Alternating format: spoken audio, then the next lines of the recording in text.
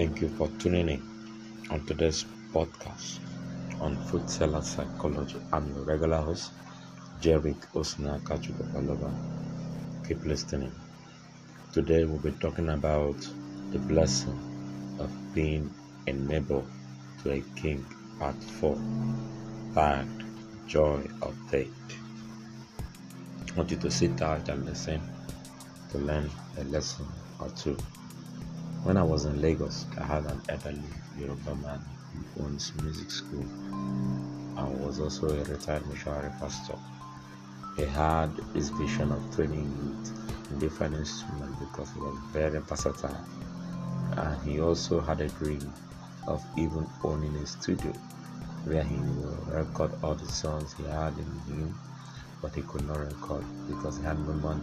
He managed to secure a land where he lived with his family, and he was a landlord but has no voice. And he used one corner of the house where he built stores. Among the stores he built, one was used for his music school. I got to know that because I became his student. I enrolled in the school to perfect my skill in the bass guitar. After a long time of practice and learning, decided to switch to lead the guitar. Then I was in my elementary stage when there was this severe hunger in the country, which started to arise. He opened up unto me because I was not to him only a student, but I spoke to him, but we spoke as friends. He was down to earth. He told me that the church where he served Orthodox, but no need to call names, as associate pastor, did not used to show him kindness, that he only lives by the proceeds he got just from his tenants in the house and his music school, which comes only seasonal. Not until that fateful afternoon that it occurred to me that I needed to react. As I was approaching the school, a young lady who was old enough to be his daughter was pointing hands at him because he could not pay for the stuff he bought from her shop. Though it was her right, but there are ways to approach things. When I saw the lady round her mouth and the man could not talk because the borrower is a servant to the lender, I was infuriated in the spirit because I knew it was not supposed to be like that in the first place. Having understood the scripture that a man will stand boldly at the gate because of his seed.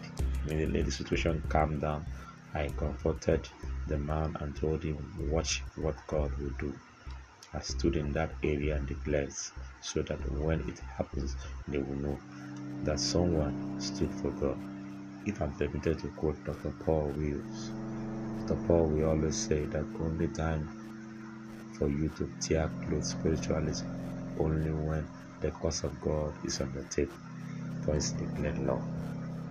Immediately that afternoon, I spoke to the earth in the area, said if this man is a landlord in this area, yet he's living like a slave because he was serving God, even with the skills and helping people and collecting peanuts. So I went out that same evening. I went to the church where the man served. I told them I want to see the pastor in charge. He granted me audience. I told him, sir, and then the elder in this church who had served God in this church as an associate pastor cannot boast of being ministered to with the physical things. And I told the pastor what the Bible says, that an elder who have served in the church is worthy of double honor.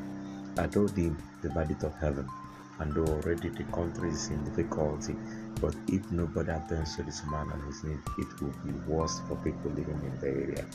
And until he has eaten, no other person is permitted to do so.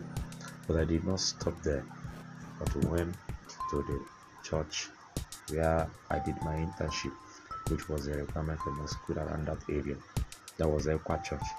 For the exemption, I quietly noted, went to the most elderly woman in the church.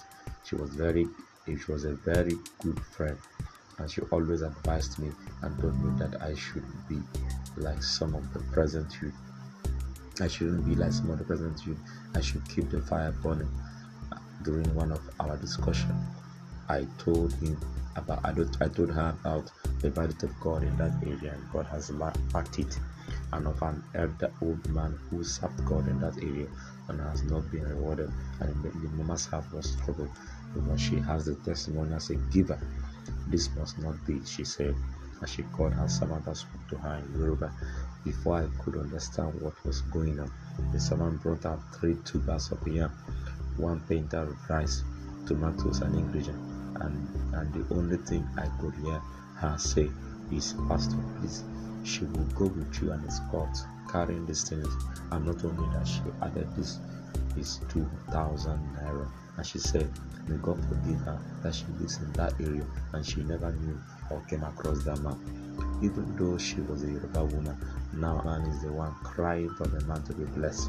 As a messenger, I delivered all that was given to me by the woman to the man. Come and see. You cannot even imagine the joy that filled the heart of the man.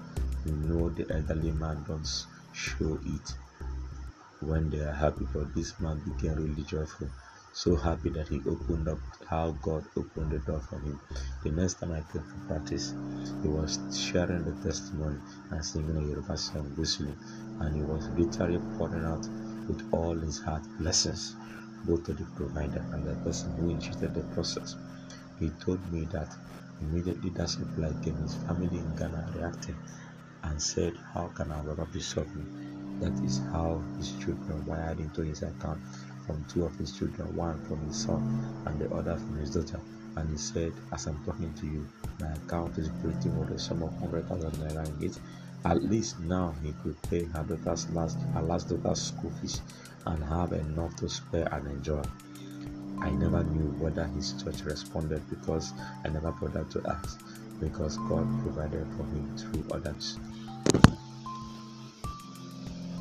Nevertheless, to abide in the flesh more needful for you, and having this confidence, I know that I shall abide and continue to you all for your furtherance and joy of faith. Philippians chapter 1, 24-26. This is so that our rejoicing will be more abundant in Christ Jesus. This testimony is to the glory of God, to the glory of God, and to show to you that there is a blessing in being a blessing to someone. So try to show kindness this season. Try to be a blessing to someone this season, and you will never regret it. Thank you for watching today's podcast on Food Seller Psychology.